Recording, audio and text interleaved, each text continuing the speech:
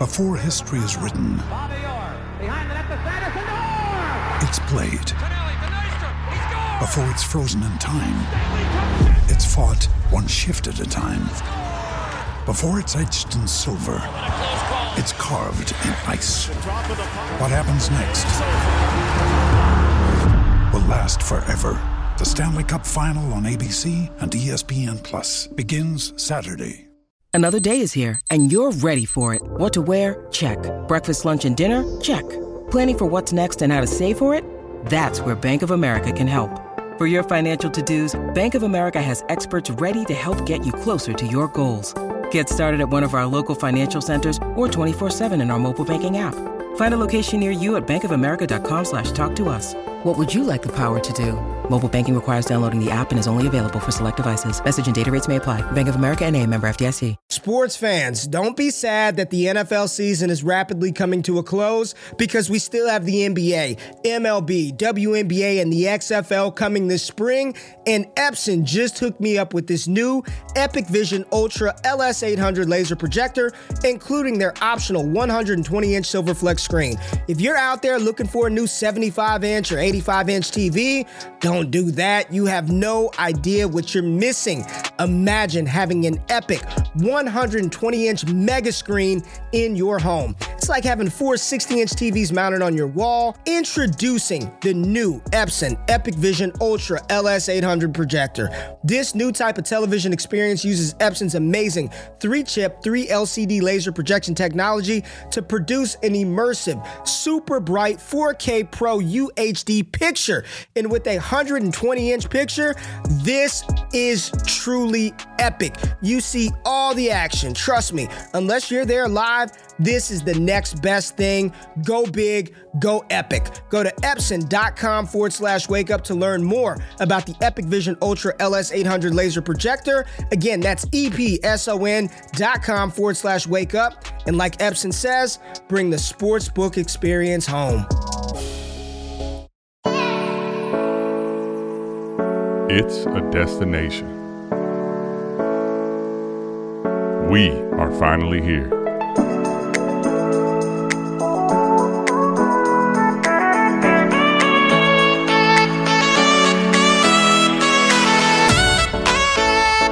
Let's go!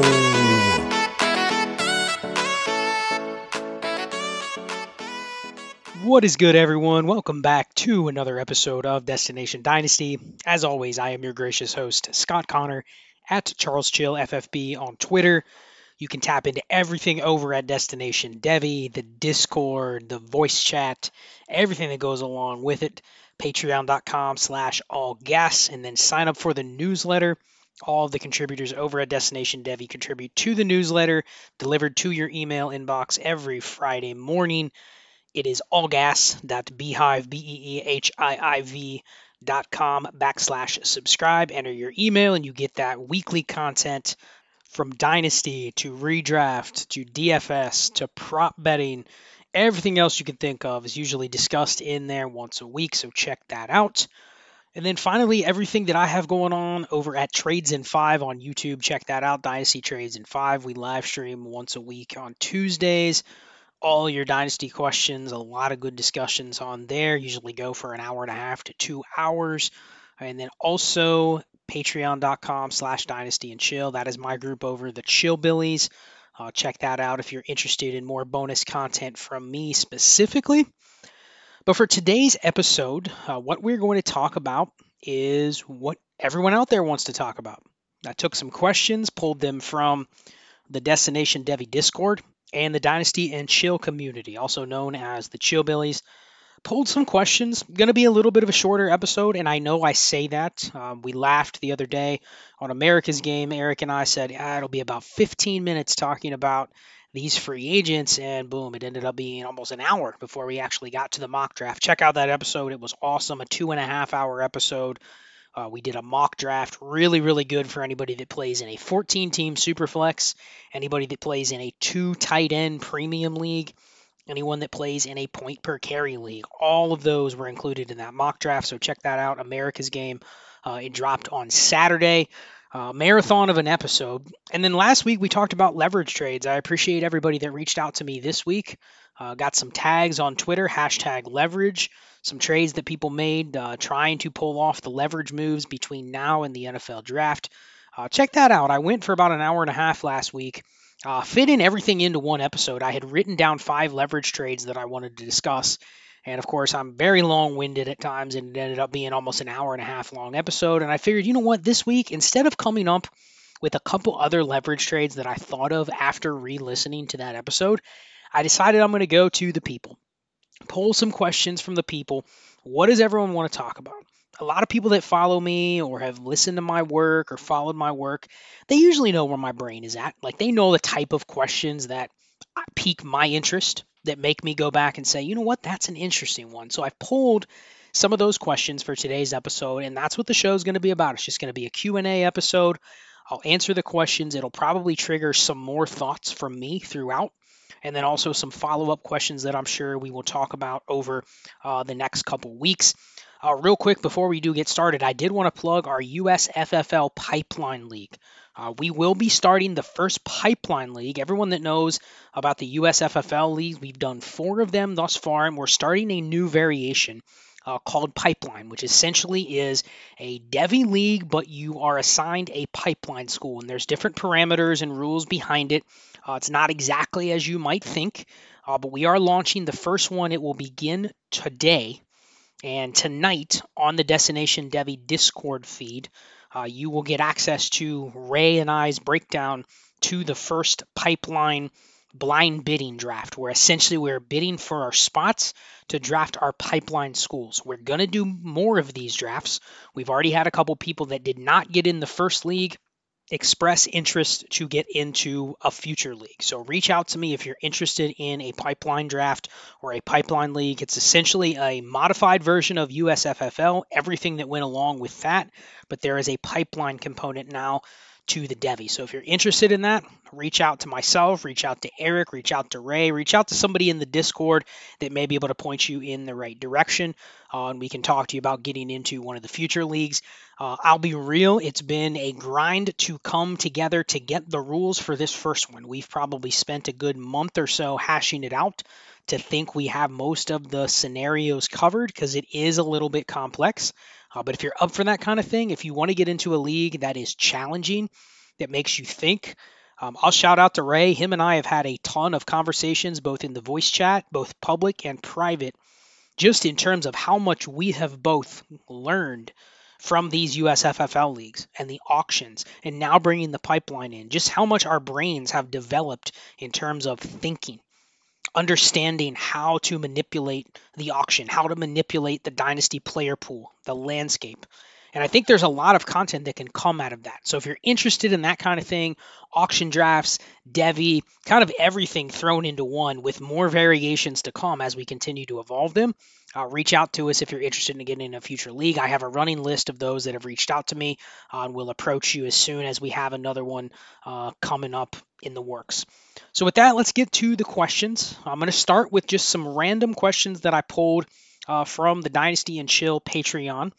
Over in our group me chat, I asked if there are any specific questions to take away for this show. I'll go ahead and throw them out there, and then we'll generate some discussion from me, and then obviously there may be some follow-up discussion. So the first question came from a member, Terrell. He said, Scott, with NFL backfields going mostly to running back by committee, are we undervaluing the top running backs that have proven to have the opportunity to be bell cows?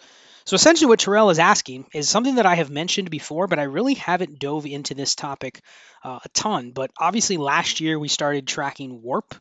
We talk about WARP all the time. You know, how do we predict WARP? What does WARP look like going forward? I think a lot of people have chosen to use WARP or wins over replacement player for purposes of roster construction, but it's not predictive, meaning you don't necessarily look at a player and you say, well, this guy had this amount of WARP last year, and say, okay, that means he should be valued here. It's always relative to the cost, and it's always relative to the current Dynasty market. I think that's the biggest thing that people don't talk about with WARP is, sure, it's a singular thing. You can say, for instance, last season, Austin Eckler was at the very top in terms of WARP at the running back position. But what does that really mean? It's like saying, okay, he scored the most fantasy points. But what does that mean? What was the distribution of those points? Especially if you're talking best ball. What was the distribution of the points? Also, what was the cost to get those points? So you start getting into this discussion where the cost matters, the market value matters. All of that goes into what you're actually getting back. It's not just the wins over replacement. It's not just the points per game. It's not just the distribution of the points. It's everything that you're trying to figure out when you're measuring the WARP. Now, back to Terrell's question, with most backfields going to running back by committee, are we undervaluing the top running backs? And my initial answer is probably yes. And the reason being is something that I've talked about on prior shows, that over the last couple years, and last year it was definitely a trend, and the year before even, we've talked about the legendary, quote-unquote, Jonathan Taylor RB1 season in 2021, really not measuring up historically to the WARP that you've seen from other players at the very, very top of the running back landscape in a given season. Jonathan Taylor's season didn't do that, yet he left that season being the RB1 and then the clear RB1 in Dynasty. And then you look and you say, well, the RB1 today relative to the landscape isn't worth what it was 3 or 4 years ago. Not in a value perspective and not in a WARP perspective. And then that continued in 2022. Now, the phenomenon that happened last year, and I've talked about this on some prior shows, is the middle started to rise a little bit. Meaning if you're just taking like points per game or even WARP, it started to concentrate more in the middle. Now, in this middle range, it really isn't difference making. If you just take, I'll shout out Dynasty Barry, just using his WARP from last year. Now, this doesn't necessarily account for reasons that players might miss games or miss snaps, but if you're just talking about like the total WARP for the season, it really starts to level off right around like RB6. And then you go all the way down to where if you're stuck in that range where you're RB8, 10, 12, it's basically the same. And if you're playing best ball, it's even more volatile because where those points are coming from are even more important. You'd rather have a running back that has 4 games where they just absolutely blow up versus, well, they just have 9 or 10 steady games. Not that you don't want that, but the point would be you probably want to have a certain distribution depending on the format. Certain combos might be more beneficial based on this format. But you started to see that rise a little bit. And I've mentioned this numerous times, especially right at the end of the season when I talked about the running back roster construction and the current running back landscape and how you're starting to see that median rise a little bit. Meaning there are more running backs that are jumbled in that range. And that makes sense, right? You have more committees, which means you have more running backs that from a at least points per game perspective can end up in that 12 to 14 points per game range, even the 10 to 14 points per game range. I know Adiko sent this to me when you're looking at replacement value for running backs, and it was around like 11.5 points per game. I believe it might have been 11.6. I don't have it pulled up in front of me, but it was somewhere in that range where you're going, that's not that hard to get to. And if you just use points per game numbers, which if you're in a lineup league, the benefit of that is points per game should be a little more predictive because you know when to start running backs more frequently than you do other positions. Like you might say, okay, this week, Chuba Hubbard I know is going to get the start because the other running back in his backfield isn't playing. But in a lineup league, I probably have a better idea of where to play that player. Now, that doesn't mean that in a week where there is another running back there, he can't have a spike week. And it doesn't mean just because he has the start alone where you can project his touches to be more, that he's going to score more, right? His points per game can still be volatile, but I have a better idea of when to play him. Best ball, obviously, it doesn't matter. You get credit for whatever he does. So that's more of kind of a true test of what is the WARP going to be. If I could predict WARP, best ball is perfect because I know all I have to do is just accumulate WARP and just let it fall whatever weeks it falls with my head-to-head matchups. But to the question, does it make the elite running backs more valuable?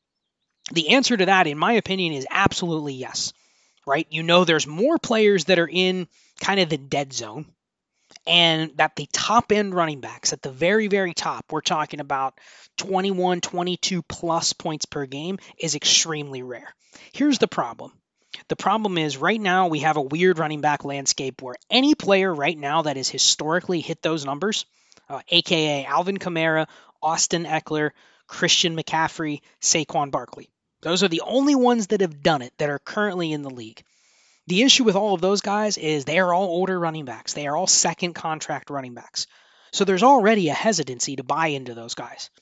But I think we all agree that if you can buy into those guys, all you're really caring about is give me one or two more shots in their career to hit those numbers. The reason I would go pay RB6 prices for Christian McCaffrey is not because I think he's going to play till he's 35. It's because I'm going, you know what? I am chasing inherently one of these high warp seasons. A season where he gives me 2 wins above replacement. And I don't care if he only does it one more time. That is well worth what I probably have to pay, given that the market is probably fading running backs because, well, they're 27 years old and they're on a second contract. So right now, you naturally have that availability to buy those types. Now, you have to pay probably more than you're comfortable, but I don't think it's a bad bet at all. So, Terrell, to answer your question, I do think it's a really, really good idea to chase one of those. My only drawback would be it's not necessarily something you can foresee happening. One of the reasons why people are hesitant to make that move is because think about it. Let's say you have to go give up a 24 first and a filler running back, or a 24 first and a 23 second to go buy Christian McCaffrey. That's what the manager wants. The manager kind of understands about warp and positional advantage and says, you know what, this is what I need for Christian McCaffrey. You're hesitant to do it. You're probably also hesitant to do it in March. Because you go, man, the season doesn't start for another 5.5 months. Do I really want to make this move now? Do I want to trade my only first that I have next year in March for a running back? If I could guarantee you would get that warp, and even if you would just get 14 games from Christian McCaffrey, even if he misses 3 games, I can live with that. As long as I get the above replacement production when I'm having him in my lineup, that's fine. But it just feels suboptimal to commit to that right now. And I think that's the biggest conundrum. I think everybody knows what you're asking is true.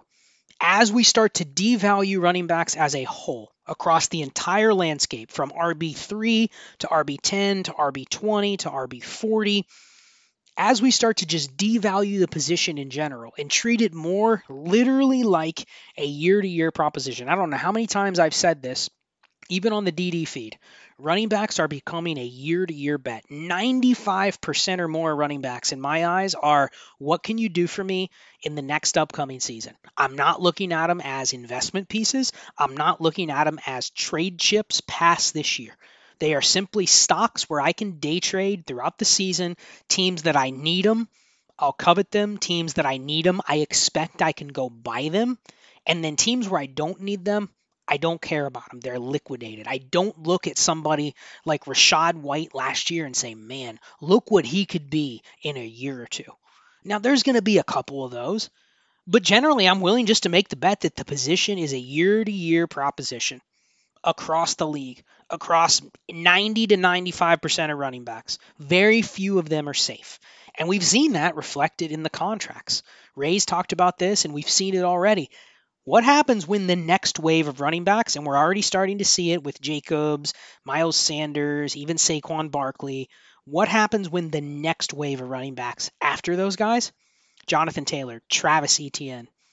Those guys are coming up for contracts. Taylor after next year, Etienne a year after, he'll be on his 5th-year option, which at the point, who knows how much that's going to cost.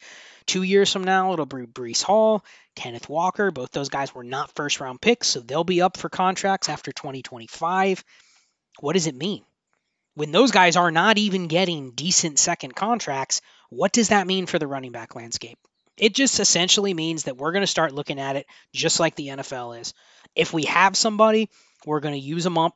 We're going to get them for production. But as soon as they hit that point where they become a market value asset, that's the difference between NFL teams and Dynasty, right? NFL teams, their focus is generally more about cost and production. So how much is a player producing for me based on what I'm paying them? Whereas Dynasty, we're using them as trade chips. We're using them as assets. What is the market value? The way we get production from a running back, we're not paying them a salary. So the way we get production from a running back is we get a certain amount of points, but then if we can use them for trade value, then boom, we're willing to liquidate them.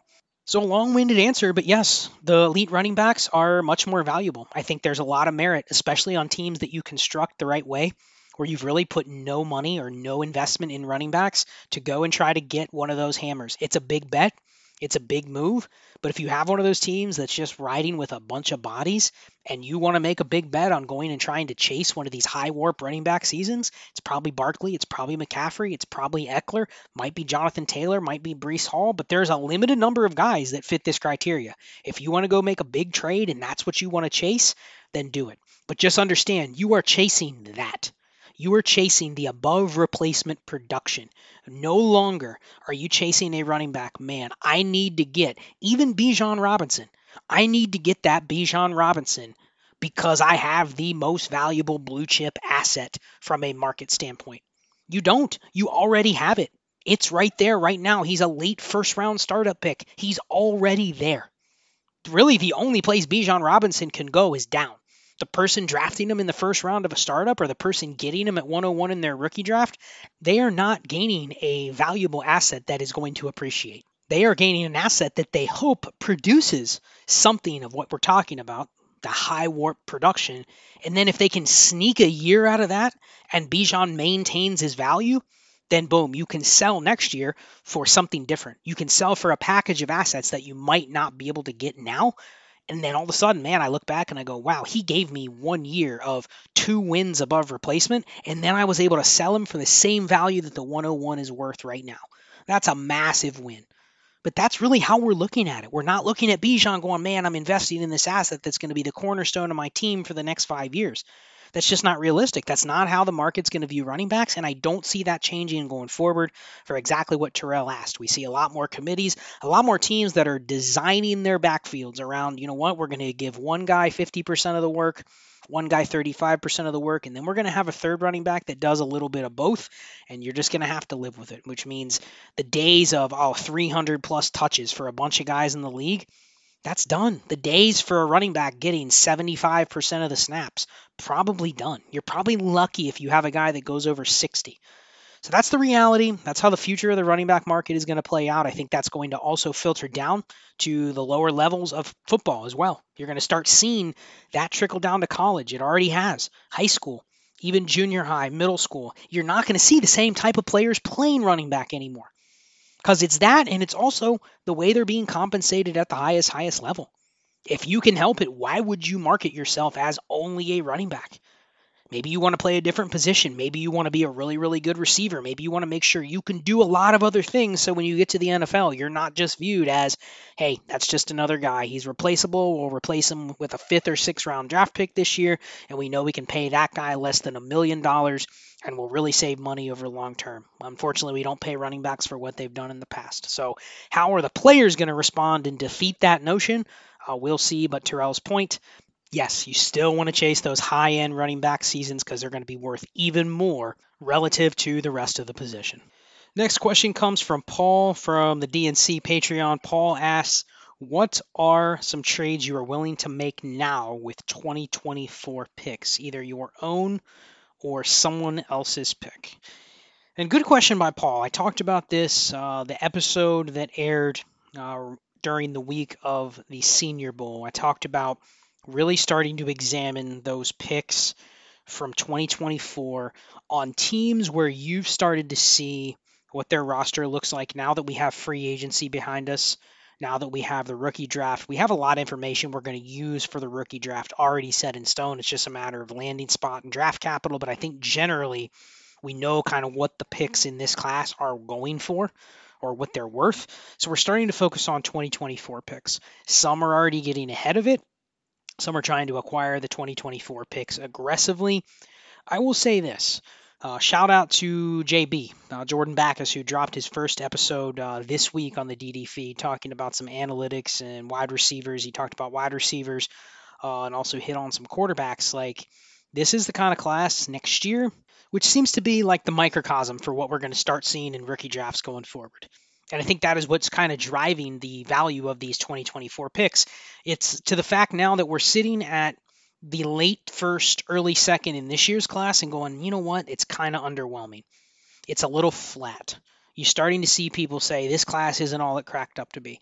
And I don't really think that's the case. I just think when it comes to players that are not difference makers, we're getting a lot smarter in terms of evaluating those. Instead of chasing players like before, I think a lot more Dynasty players are understanding what it means if you hit on a wide receiver 3 in a draft. Great. You hit on something that's replaceable. It's nice to have, but it isn't really gaining you any leverage. It's not allowing you that much flexibility just because I have that 112 in this year's class. And I don't think that's going to change. I think the narrative around, oh, this future class coming up in 2 or 3 years is going to deliver more value than ever. We can sometimes look back and say, oh, yeah, the 2020 class was awesome. The 2021 class was awesome. The 2023 class was great. The 2022 class was okay in time. We can always look back. You can always say, yeah, we missed out on that class. But rarely do we actually see it coming and we know exactly what it's going to be. So really, it's the same as what I said last year with these 2023 picks. The reason you wanted them last year was not because it was going to deliver 15 to 20 stud starters. You wanted them because the market thought that it potentially could do that. For a short period of time, that's what people expected. People expected these picks to be super, super valuable. And then when it didn't happen, it was almost like, well, this class wasn't worth it. When really it wasn't the case. There was a time where you could have used these picks to get a lot more than what you can get today. Now, you might have missed the window. That might have been in week 4, week 5 of the season, and you said, nah, it's going to go up in price. I'm going to be able to hold on to these picks till the end of the year. They're going to be worth even more. Then you get to the end of the year, then you get to the beginning of the draft process, and they aren't. But it doesn't mean you were wrong. It just means you didn't sell at the right time. So to 2024. I think with 2024, the high-end picks from everyone I've talked to, from what I've read, from what I've seen, from what I've seen how people value them in Devy, the high-end picks, we're talking the top couple quarterbacks, the top receiver, obviously, with Marvin Harrison, those are going to be extremely valuable. You might almost be able to look at the top 3 or 4 picks next year, especially in some of these deep tight end premium, 2 tight end leagues. Brock Bowers, the same thing. Like you could almost sit there and say, okay, Brock Bowers is going to be the equivalent of the next Kyle Pitts. Marvin Harrison Jr. is going to be the next Jamar Chase. And then Caleb Williams and Drake May, we might have ourselves a Justin Fields and a Trevor Lawrence right there. Like that could be a fair equivalent of those 4, just like it was in 2021. And I think that's fair to say that's how you value those picks right now. But everything after that, I don't think I want to just blindly buy into the 2024 picks. Now, to Paul's question, he asked, is there any moves you're making for the 2024 picks? I think it's fair, Paul, to say, you know what? If I have one of these picks that's outside of the top 7 or 8 this year, and I do want to make a bet that, hey, I just end up with a higher slot than I have right now next year, then sure, knowing that right now, if you have the 102 or the 103 in this year's draft and you're trying to get there with the 109, it's almost like the 109 doesn't count much in the trade. Sure, the person will take it, but it's probably at least another first on top of it to move up that far. So it's at least 2x, if not 2.5 to 3x, to move from the back half of the draft to the front third of the draft. Let's call it top 4. And I think that's going to be the same next year. It might even be enhanced next year. It might be 3 or 4 times that, just given how much power the top 4 or so picks have next year. So if you know that already, the move I want to make is either A, the leverage deals that I talked about last week. Can I sell something for a random first and still get a piece back? That kind of helps my roster construction. That's the first and foremost. I'm always looking to make those deals. I think you definitely, I've seen you make trades like that. I think you see the merit of why you want to collect those picks, and it has nothing to do with the players you can draft next year. It's all about, okay, I can kind of not disrupt my roster construction that much and still pick up a free first. Essentially, that's what a leverage trade is if it's involving a 24 first. The other move is kind of what I talked about during that last pod, but I'll expand on it a little bit more here. Is essentially knowing now that your pick this year that's sitting at the 109 or 110 is pretty much more defined than it was even 2 months ago.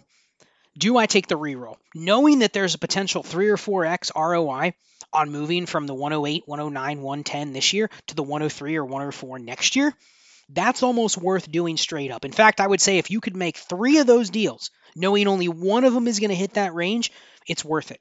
Because best case scenario, you end up with a couple 103s or 104s next year, and you're going, wow, I really traded away the rights to Jordan Addison, and now I'm sitting potentially on drafting Marvin Harrison Jr.? Like, I think from a market standpoint, everyone would do that deal without hesitating. But what if you're wrong? What if you're wrong and you end up trading this year's 109 for next year's 110? All you really lost was time. And the old me would have said, you know what, that time is worth something. That time is worth a tax. You have to pay me a tax to make me wait that extra year. But not anymore. I think people start valuing picks early and earlier in leagues now than they used to. And so I don't think you really lose time. The only thing you might say you lose time on is the production that Jordan Addison is going to give me this year if I draft him versus drafting next year's Jordan Addison. And you're sitting here going, well, yeah, you lose the production, but in theory, what production do you really use if you're talking warp? When we know a rookie receiver that's probably in that range is not providing a lot of warp to begin with. So unless it's best ball and you literally just need a body to fill that spot, you're not really losing that much in terms of time. It's minimal. And I guarantee you it is not worth the potential cost that it would take to throw another ball into the hat and say, you know what, give me a reroll. You know, that reroll should have a cost. If you want to exchange something for something that could be a lot better, you got to pay a little bit to throw it back into the pot. And that's essentially what you're doing. But I'm saying that the marginal cost on that reroll isn't nearly as high as what you think. It really isn't that much, considering what you could win. What is the EV that you could get on this move? And I've already defined it. It's probably 3 or 4x what value you have with the pick right now. Really, the bigger factor in why you wouldn't do that trade right now is because you would assume you might be able to get that trade a little bit later. And maybe can you get an even better deal with that pick? But that's the answer to the question, Paul, is I'm not really looking to go and say, let me buy this specific player. I guess if you have late first this year and you can't re-roll, and you don't want to pick, the old method is before I draft a running back in the rookie draft, what running back can I buy? That's especially true this year, given how many running backs there are. If you have a bunch of seconds and a bunch of thirds, like you're going to get exposure to some rookie running backs. There's no doubt. Same with receiver. Before I draft Zay Flowers, can I go out and buy Jamison Williams? You know, something like that. Can I go out and buy another receiver that I might just prefer more? Even if it's a guy, Brandon Ayuk, Jerry Jeudy, DJ Moore, whatever, whoever it might be, at least price check. If the person says, nope, I'm not trading away anything that I've seen before for anything risky, then fine. You're probably stuck making the pick. But that's the old school thought of, you know what, I'm going to draft a receiver. What receiver can I buy? And it's 1-for-1. 1-for-1 evaluations are the easiest things to do in Dynasty. It's A versus B. What is A worth? What is B worth? Especially if it's at the same position. Because your roster construction impact isn't changing at all. So that's my answer, Paul. I'm sure there could be more expansion on that. We do have the Zoom chat coming up for everyone over in the Dynasty and Chill Patreon. We have a Zoom chat coming up on Friday night. So if you do join the Patreon, patreon.com/Dynasty and Chill, we do have a Zoom chat. It literally goes for 3, 4, 5 hours. The next one is going to be March 31st, Friday evening, 9:30 Eastern time. It's just a free-for-all. It's just a Zoom chat. If you like this type of stuff, that's all we're doing for 3, 4, 5 hours is just talking about that in a Zoom chat. 30, 40 of us on a Zoom chat just talking Dynasty. So if you're interested in that, we do those once a month. It's one of the perks of the channel. Check that out. The next one is coming up pretty soon. So if you sign up this week, you can jump in on Friday night again, March 31st at 9:30 p.m. Eastern time. So before I get to the next questions, let's take a quick break and hear about Destination Devi's newest sponsor, Underdog Fantasy. Now's the time to save 30% on wedding jewelry, only on BlueNile.com. Make sure your wedding ring is the one with your pick of diamond and lab-grown diamond bands, all hand-finished and graded for excellence. Or surprise her with something blue she'll love for life, like a stunning pair of sapphire earrings. Blue Nile's jewelry experts are available 24/7 to help, from fit questions to style advice. Right now, get up to 30% off at BlueNile.com. BlueNile.com. Destination Dynasty is now sponsored by Underdog Fantasy. I'm gearing up for Underdog's Fantasy season-long best ball contest. It's a great way to put your best ball skills to the test against me and everyone else at the Destination Devi team. The best part? If you use promo code CHILL when you sign up, you'll get a 100% deposit match up to $100. And if you deposit $10, you'll get access to strategize with us in the Destination Devi Discord, where you can get additional stats, tips, and much, much more to dominate your drafts. What are you waiting for? Head over to UnderdogFantasy.com, sign up. Again, use promo code CHILL to get an 100% deposit match up to $100, and deposit your $10 to get access to the Destination Devi Discord. Back to the show. So next question comes from the Destination Devi Discord. This is Danny Gato asks, in Superflex, giving up the 101 for which quarterbacks? And then how high do you project Trevor Lawrence will reach in Dynasty rankings? So it's a good question by Danny. I think I've hit on this a lot of times without addressing it specifically as a direct question. I've talked about a tier of the top 9 quarterbacks, and it's pretty much the names you would expect. Obviously, at the top, you have Mahomes, Josh Allen, Jalen Hurts. I think a lot of people see that as kind of a top tier. Maybe you have Mahomes in his own tier. Maybe you have all three of those guys really close. I've seen some people have Jalen Hurts ahead of Josh Allen. However you want to put it, those are probably the top tier. Call it tier 1A. Then you have tier 1B. For me, it is Joe Burrow, Justin Herbert, and Trevor Lawrence. Honestly, I look at those three guys and say they're pretty much all the same to me. I think all three of them are probably going to struggle to ever reach the Mahomes, Allen, Jalen Hurts range. Maybe one of them does. I'm not sure who. I think all of them are capable of having a top 4, top 3 season. Don't know if they're QB1 overall, but at the same time, maybe one of them could get there. Just depends. But I think they are safely in that top 6 with the potential for one or two of them to jump into the top 3 in a given year. But I think the biggest thing that drives the value of these guys is I think all three of them are really, really safe. All three of them are pretty much locks for top 10 production, I think, going forward. They have a lot of value insulation. And here's the other thing. Sure, I would give up 101 for those guys, but I'm also not really interested if I have Joe Burrow, Justin Herbert, or Trevor Lawrence. Guess what I'm not interested in doing? Giving up draft capital to move up a tier. Like, it's great if you have Patrick Mahomes and I have Joe Burrow. I'm not giving you a first plus on top to move up. That's just not where I want to use my assets. I'd rather use them to try to get another quarterback in this tier or try to move around a different spot. But I don't really want to pay up from tier 1B to tier 1A. I would obviously give up the 101 plus for all of these guys, not even a question. And then it extends into another tier. So the tier of 3 more. So it's basically 3 tiers of 3, 1A, 1B, and then 1C. Tier 1C is Lamar Jackson, Justin Fields, and then obviously Deshaun Watson. And a lot of people will say, oh, you know what, Watson's a little controversial here. Lamar Jackson might be a little controversial here given what's going on with him. But I essentially lumped these 3 into one tier. They all have one question mark.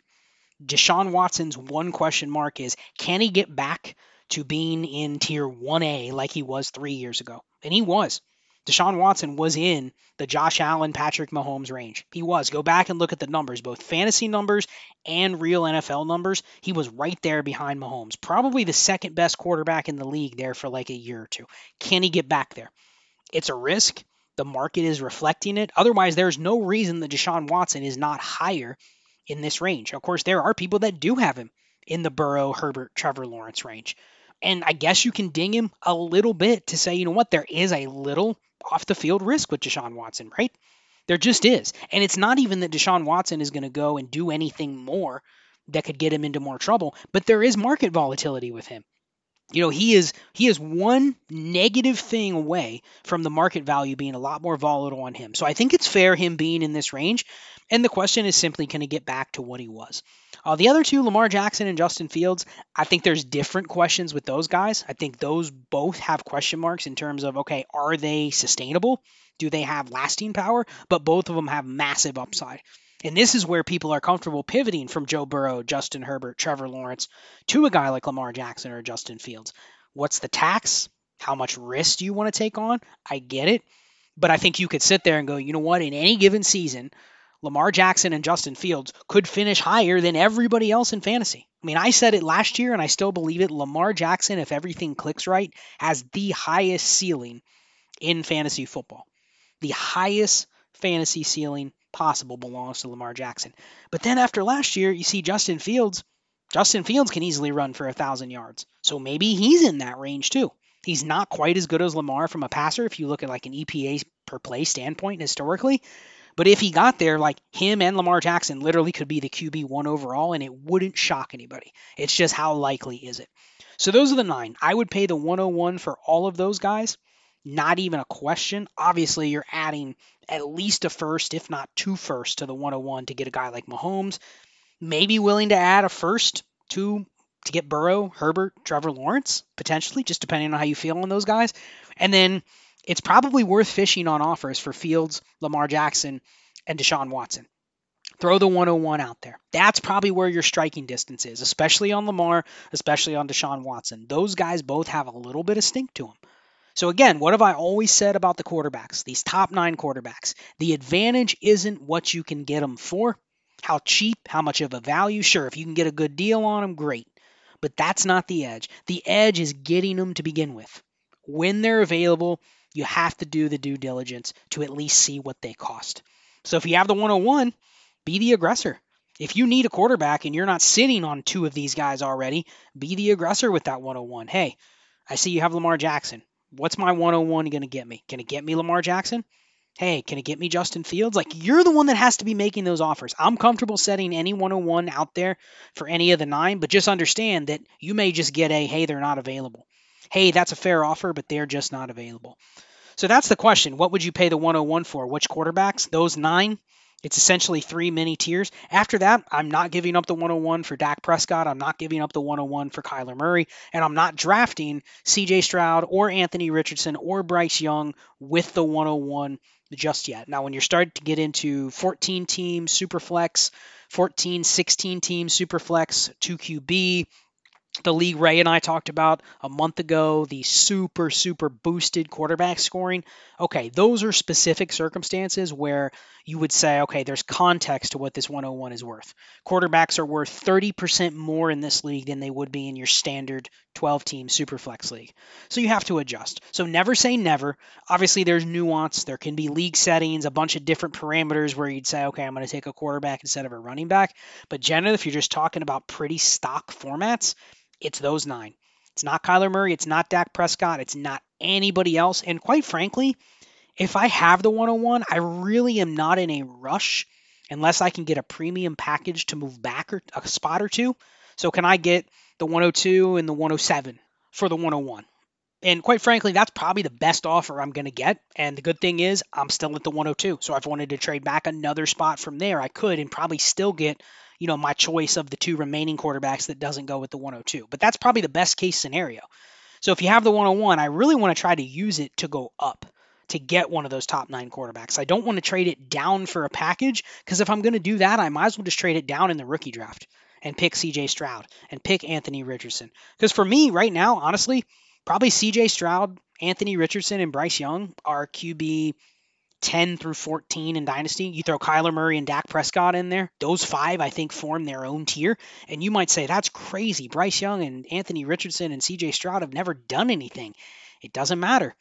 You see where these quarterbacks are valued when they have a lot of buzz, when they're going to get really elite draft capital, and when they come into the NFL, this is where they're valued. Doesn't mean they're going to hit. It doesn't mean they're going to stay there, but we've seen it before. Trey Lance was a top 10 quarterback coming into the year he was drafted. He didn't play. He didn't lose value. So you're drafting into a pretty stable asset, barring they don't go out there and literally just look like Zach Wilson. In the case of Anthony Richardson, he probably doesn't even have to play much. As long as everything is generally positive for him, he's going to stay in this range. So that's the line for the 101. If I'm moving out of the 101, it's either for a premier package of assets, maybe including a top 3 pick and then another piece. But otherwise, I want to move up, and I want to try to get one of those top 9 quarterbacks if I don't already have 2 of them on my roster. So next question is from Brian Newman from the Destination Devy Discord. Brian asks, talk about why auction is the best way to do a startup with how unfair having an early startup pick is compared to a later pick. And he didn't mention anything about 3rd round reversal, didn't give a specification of how many teams, how many starters, or anything like that. I talk about this a lot in the optimal startup episode that I did about a month ago and talked about how important it is to have one of those higher startup picks. And if you have that, really, if you can get another one, that's the dominant strategy. At least for me, that's the way that I would prefer to build my dynasty team if I'm starting a brand new league. But to Brian's question, I think it just piggybacks on the quarterback discussion that we just had with the last question. Is the most valuable assets in Dynasty are arguably those 9 quarterbacks that I just mentioned. Now, some may pick a little bit of a bone with Deshaun Watson or with Lamar Jackson or Justin Fields, but the other 6 are pretty much across the board the top 6 picks in a startup draft. And they're also the only assets, even Jefferson, Chase, Bijan, those assets are generally attainable. If you throw the right package of pieces, you can get those. Jalen Hurts, Joe Burrow, a lot of times they're just not attainable to the point where, sure, I may trade you one of those guys, but I'm going to price enforce so much that I'm going to break your roster construction into many pieces before I give you one of those quarterbacks. To the point where there's been times where people have come to me and said, hey, what do you want for Jalen Hurts? And I go, well, the only thing I would accept for Jalen Hurts is a deal involving Joe Burrow plus, Justin Herbert plus, Trevor Lawrence plus. And that's it. And it was like, well, I don't have one of those guys. I was looking to see if I could get a quarterback. And that's where it stops. So generally, that type of interaction in a league doesn't really go anywhere unless the person, for some reason, wants to trade one of those quarterbacks. When I have one of those guys, I'm willing to move them, but it's within that top 9. Like, I will go from Joe Burrow to Deshaun Watson. There's a deal where you could put on my plate and say, you know what, are you willing to accept this? And there probably would be a trade where I go, you know what, I'm comfortable with that.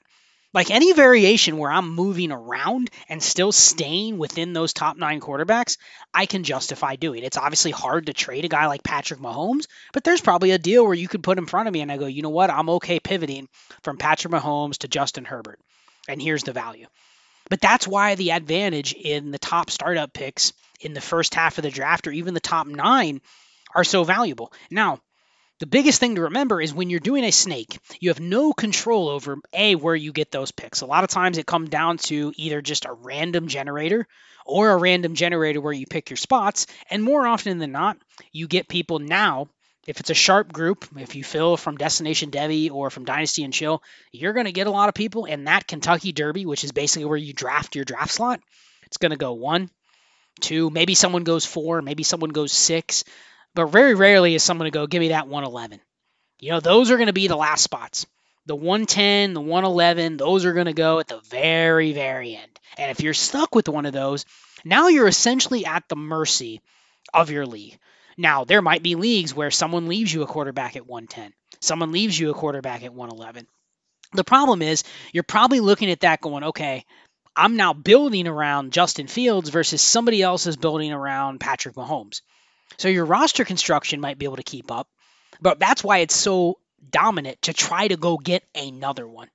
That's why it's almost like, man, if I'm stuck on the turn at the 112, 201, the biggest advantage I probably have is building completely differently and really zigging when everyone else is zagging. Because there's probably going to be 3 or 4 teams in that league, especially if they listen to this show, where, okay, they're all trying to get 2 elite quarterbacks. And then the worst case scenario is 3 or 4 teams actually pull it off. And you're not one of them. And you're sitting at the 111 or the 112. And you're going, wow, 3 or 4 teams now have 2 elite quarterbacks each. It's actually dumb for me to try to chase that same strategy. It's dumb for me to go, man, I need a quarterback. Let me double tap Dak Prescott, Kyler Murray at 112, 201. What am I doing there? Really not accomplishing anything. If anything, I'm just chasing somebody else's tail. And I'm going to lag behind. I'm already way behind the team that has Josh Allen and Joe Burrow. Like, I'm way behind both of them, both of those slots. Now, sure, they gave up extra startup capital, but how many times did I talk about in the prior show? If you're going to do that and give up the startup capital, do it in March.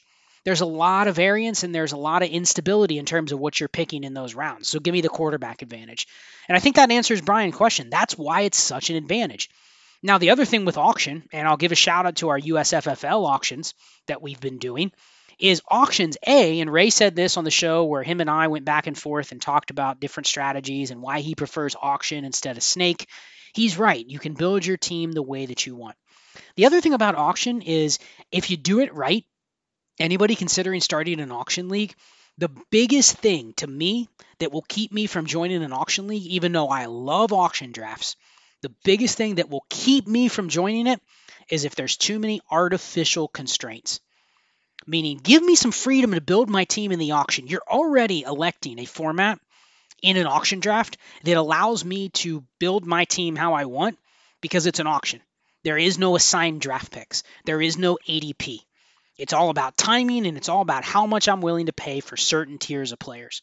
But then don't create a lot of artificial constraints. For instance, if you're starting an auction league, pick a minimum number of players that you want people to have to leave the auction with, but then keep it there. And don't make it too high. Don't make it 20. Don't make it 24. If you're doing 12-team super flex with 11 starters and 30-man rosters, like we talked about on the Best Ball roster construction series. Shout out to the 4D guys, Mike and Adam, who tagged along with me on that.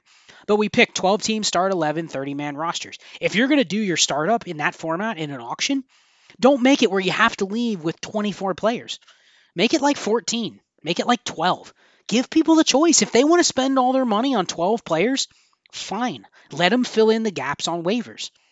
And at the same time, if you're doing a startup auction right now, expand the rosters. If you plan on expanding to 35, 36, the way Eric and I do it is we expand by the number of rookie draft rounds. So if the rookie draft is 5 rounds, guess what? The offseason rosters are 35. So even if you're putting the rookies in the auction now, allow people to buy as many players as they want. If you have one team that wants to buy 15 players and one team that wants to buy 41 players, go for it. They're all starting with the same budget, and just let them build as they want. After that, the market will correct itself. And that's why I like auctions. When it's done the right way, it truly gives you more flexibility. When I say flexibility, I don't just want flexibility of me being able to go buy who I want. I want the flexibility to add 37 players in the auction. In USFFL, you can add 37 players via the auction. Someone else, they can leave the auction with, I believe, as few as like 25, 26. And because part of the USFFL, it's an auction for 10 rounds, and then there's a snake draft to complete the rest. But you can trade your snake picks. You have to win a minimum of 6 in the auction, and then you can trade your snake picks. So someone in theory could go, yeah, I only won 20 players in the startup. Someone else could win 37. Let them do it. As long as there's cut downs, as long as there's roster parameters for the season, who cares? The market will adjust itself. When there's one team that only has 19 players and there's one team that has 37, they will adjust. They will both understand, hey, that guy's over the roster limit. He's going to have to cut 5, and he has to make 4 draft picks. Like, he's in trouble. And then on the other hand, hey, this guy only has 19 players. He's either getting everybody off waivers, or he might have to make a couple trades where he trades a 2 for 1. But let people do that. That's why auction is so good. Yes, the auction startup to be able to pick your players and not be subject to the randomizer with the snake, that's good. But the other thing that auction does, it really allows you to expand how people can build. The less constraint, the better.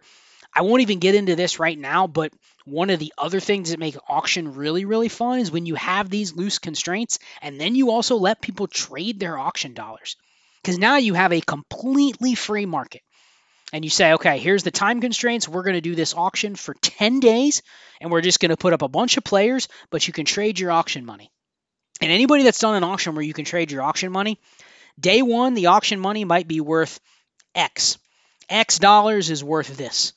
2 days later, when there's been 70 players off the board, what those dollars were worth on day one could be totally different on day 4. That player that went for $92 on day 1, you might sit there and go, wow, I would sell that player for $75 given what the current market is. Given what's on the board now, wow, there's a player going on the board for less than $70. And I like him just as much as that player that I paid $92. So a lot of times the auction prices really aren't stagnant. And that's even better. So if you're going to do an auction, consider all of these things. Consider making the rosters really, really wide in terms of what the requirements are. Nothing's worse than it's a 12-team super flex, 11 starters, 30-man rosters. Everybody must have 30 players when we leave the auction. Why? As long as you're subject to a cut down, keep it flexible. And if you want to trade the dollars, it's the wild, wild west. But understand that's why it's more fun. Because there's a lot more flexibility. It's not just the flexibility where you're subject to a board and you're subject with having to trade these finite defined picks that are already there, especially when we have so many ADP resources. People are just a lot less likely to think and be creative in those formats. So hopefully that answers your question, Brian. That's why I prefer auction. It's not just for the flexibility of getting whatever players I want. It's for all the other potential things that can make an auction startup so much more fun. So with that, I'm going to go ahead and call this week's show. I appreciate everybody that submitted questions. Any questions that I didn't get to, I definitely plan on releasing the answers. Maybe I'll do a special Q&A session over on the Dynasty and Chill Patreon and talk about a couple of those extra questions that I didn't get to for this show. And hint, hint, might bring in a couple guests to talk about those questions because I think there were some good ones that we left off. Shout out to anybody that submitted a question. I apologize I could only get to 4. We will do another Q&A episode like this a couple more times. I like doing these where it's just, hey, what's on your mind? Let's talk about it. And hopefully what these questions can do is allow people to take some of the discussion back to their leagues if they're doing a new startup, if they're in a bunch of leagues, and go try it. Go help them think about new things. Like I didn't cover everything in these 4 questions, but I think there's enough there to say, hey, I can take this in a different direction. And it made me think about this and it made me think about that. That is what I do. That is why I consume 30, 40 hours of Dynasty, fantasy, NFL content daily. I listen on 3X. I have a very mundane job that allows me to just literally listen to content all day. So I think I have a very good pulse on what everyone else is talking about. So if you can take this stuff and generate new ideas, then boom, you can be ahead of the game. That's really all I do. I would say that is my biggest advantage in this space, is being up on kind of the feel for what everybody else is talking about, what everybody else is doing, and then playing in all the leagues. It helps when you play in 50 leagues because you can go out and try it. You can go out and see it happening in real time, and then you just report back. And if you like making content, if you like talking, if you like doing podcasts, boom, here I am. So appreciate everybody that participated this week. I'll get to the other questions on the Patreon. Again, patreon.com/dynastyandchill. I'll check out everything at Destination Devy, patreon.com/allgas, the newsletter, allgas.beehiiv.com/subscribe. And then stay tuned for that pipeline show that we will drop on Monday night, talking about the new USFFL League, the pipeline declarations. Ray and I will break that down and just do a little discussion. It's the first time for us, and it's the first time for everybody over in the Heisman tier participating in this. No one's done it before. So it's a brand new thing. Looking forward to breaking that down. Looking forward to more discussion on that going forward. Again, appreciate everybody. Appreciate everybody at Destination Devy for the platform. Check out all the shows on the Destination Devy radio feed. And with that, I will go ahead and sign off. Be chill. Only ones I keep around me is my family.